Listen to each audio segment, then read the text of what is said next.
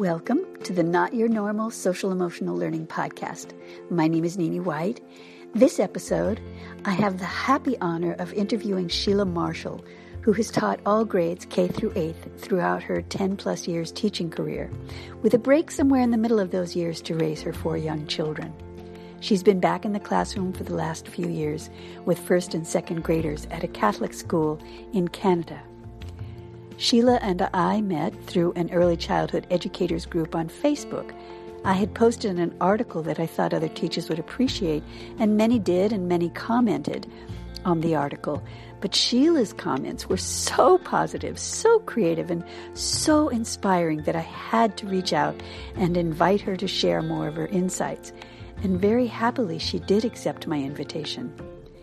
Just briefly, the article, which appeared in the April 8th, 2019 issue of Education Week, was titled, 4 Things Teachers Should Not Be Asking Their Students to Do. And those 4 things were that they had to remain silent, that they have to sit still, that they absolutely must apologize, and that there will be zero tolerance for children's mistakes and forgetfulness. I hope you enjoy Sheila's perspective and how she addresses those and a variety of other challenges in ways that help her young students grow as engaged, cooperative, empathetic, considerate, and mutually respectful learners. Sheila, thank you for joining this podcast to share your positive experiences and help all teachers just have a little bit more fun and success with their kids. And I have several questions for you. The first one is about walking silently in the hallways. Big groups of kids doing that. And we know that that has to happen, but it makes some teachers very, very crabby and frustrated, especially new teachers. And you have a wonderful way of making that happen where everybody's still smiling. And would you please share that with us?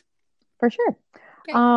One of the things I like to do with my students is, first of all, we look around the hallway and see who we share the hallway with.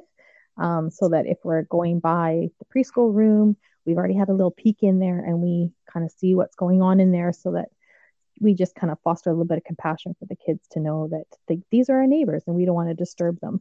Mm-hmm. Or we go by the office sometime when we see the secretary on the phone, say, she's on the phone, so we have to be quiet. We're not going to disturb her. And we see the other classroom, so that when we are going from one place to the other, the kids know why they need to be quiet. And I just talk about it in terms of like our friends are working, so we don't want to disturb them. The same as if somebody came by the classroom when we were doing our work, we wouldn't want to be disturbed.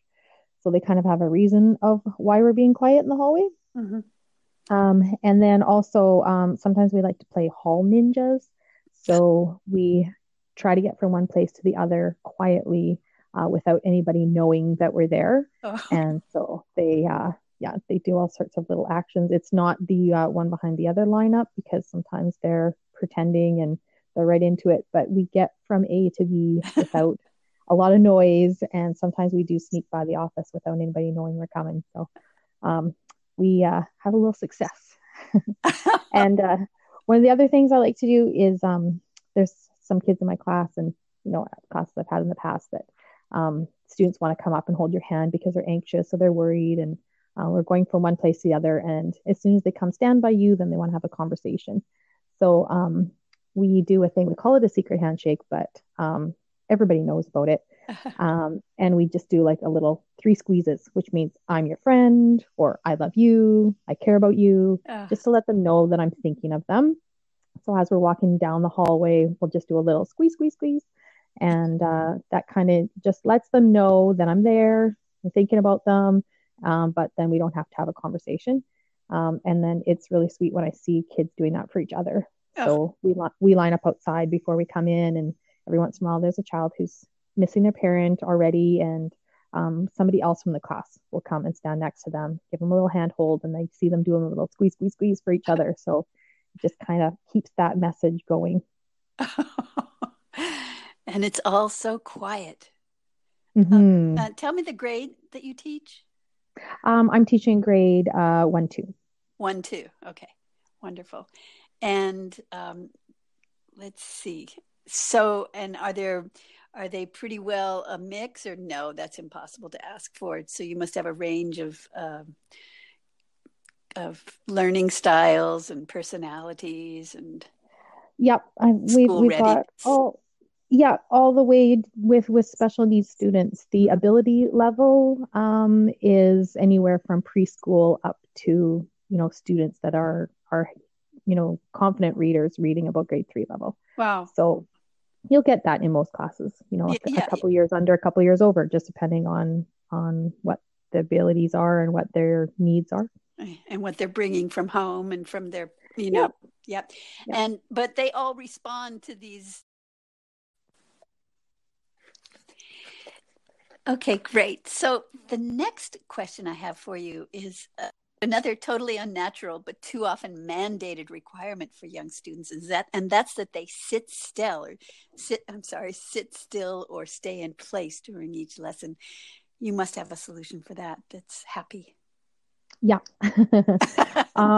In my classroom and probably many other classrooms as well, I have a little thing that we say and says everybody gets what they need. It might not be the same for everyone in the class, but each child can do what works for them.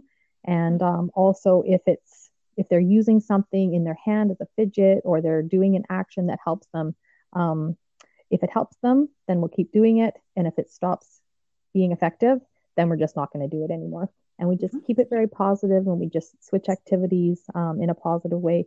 So sometimes we do like a Go Noodle action break or a dance party, action song, finger plays. Sometimes students will just want to stand up. So in the carpet area, when we're all meeting, they just stand up and they move to the edge of the carpet, and then they're standing on kind of the outer edge so that they're not blocking anybody.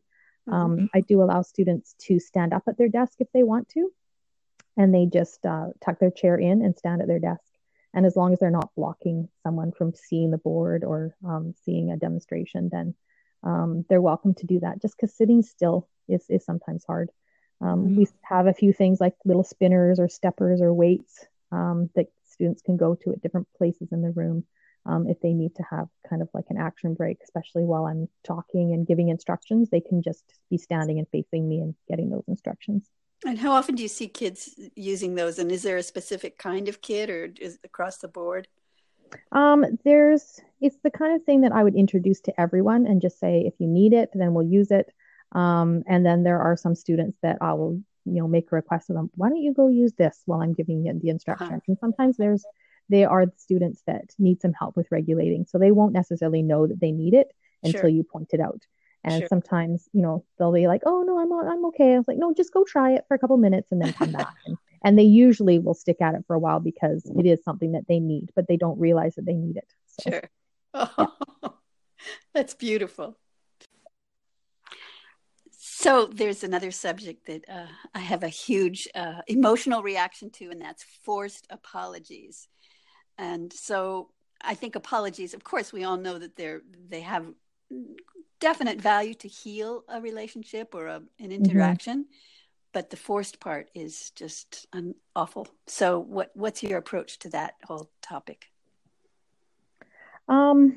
I mean, it's true. There are times when, you bump into somebody and it's just a common courtesy thing. Like, oh, I'm sorry. Did I hurt you? Are you okay? Sure. That kind of a thing is not that difficult to deal with. But when emotions are running high and kids are upset and like, blaming each other, he did this or she did that. You're not going to get very far by saying, now you have to say sorry. Like, they're not sorry. So don't make them say something that's not true. Otherwise, like, are we just encouraging kids to lie to each other so they can move on? Like, it doesn't make sense. Right. So sometimes what I found is the best way is to just say to the other person how you feel, because that kind of just stops the argument. You can't argue, you don't feel that way. Like, that's how I feel. You can't tell me I don't feel like that.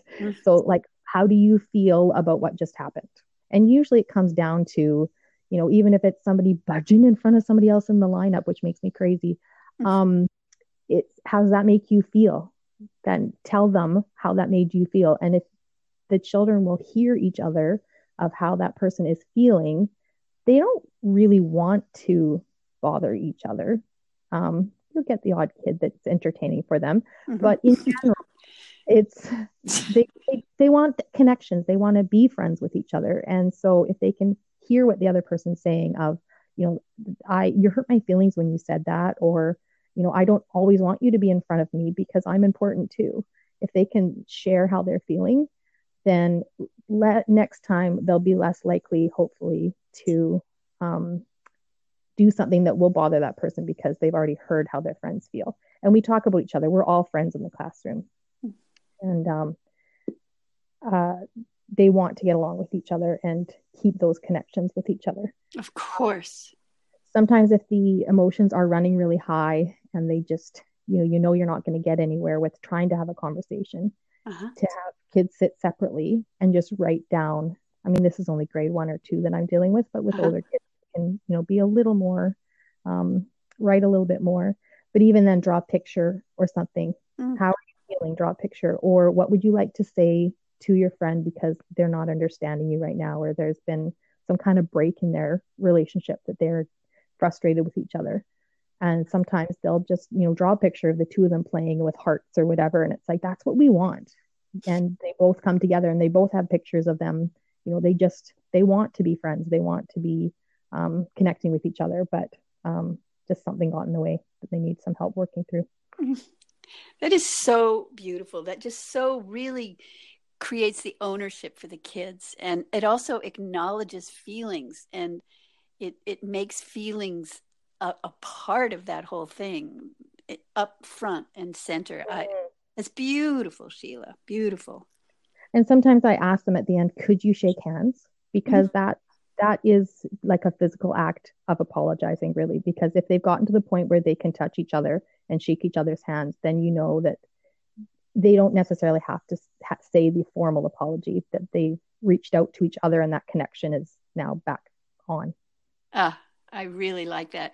I've seen some teachers have kids hug, and that's almost a little bit going over a line that asks a little bit too much of a stretch of what you're emotionally capable of at that point. So I like this handshaking. It shows there's something about the dimension of respect that I think does not get mentioned or brought up enough, where respect, I mean, we all want to be loved. We all want to belong. We all want to feel respected, just who we are, how we see the world, how we feel the world. And you're giving that to kids. It's very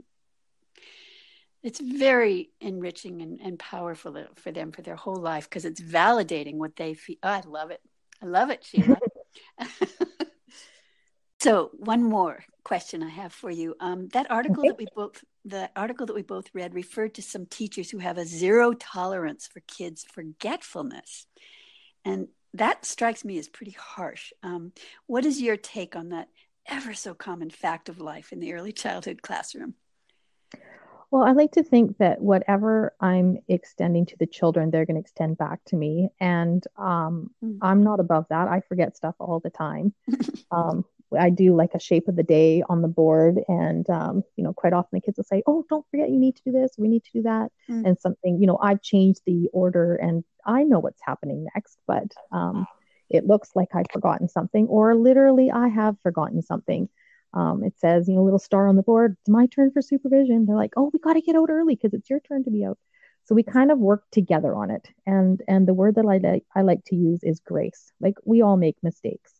So if we can be kind and not correct someone else and point out their fault in front of everybody as a way to make yourself feel better, or to, make a point of correcting somebody in front of everybody, but just have that teachable attitude. I model that for my students too, that, I'm going to make mistakes. There's going to be times that, I don't do it right, or I write something down and they're like, oh, that's not quite right. Then we can fix it. And it doesn't have to be a big crisis every time there's a mistake. Because kids, I think, sometimes have so much pressure on themselves. They want to get every question right on their spelling test. And they want to, if they have to do any corrections, it's like a trauma to them because, oh, I didn't get them all right. It's going to happen. That's part of learning, is making mistakes. And I worked with somebody before that was an amazing mentor to me, that they would just say, oh, good job, you got something wrong. I was like, what? Like, that's an opportunity to learn. If you got everything right all the time, you're not learning.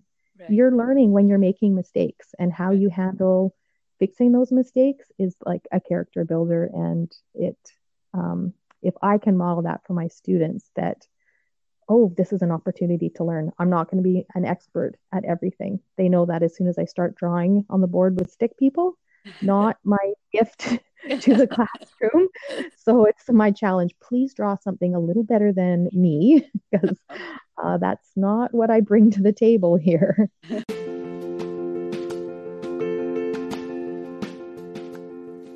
Pretty good, eh?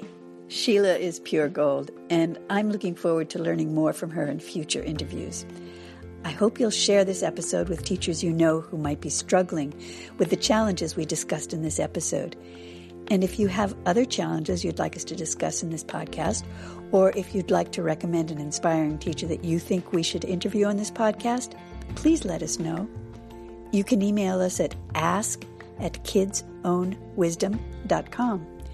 Meantime, the world needs you and your good influence on your young students more than ever. Thank you.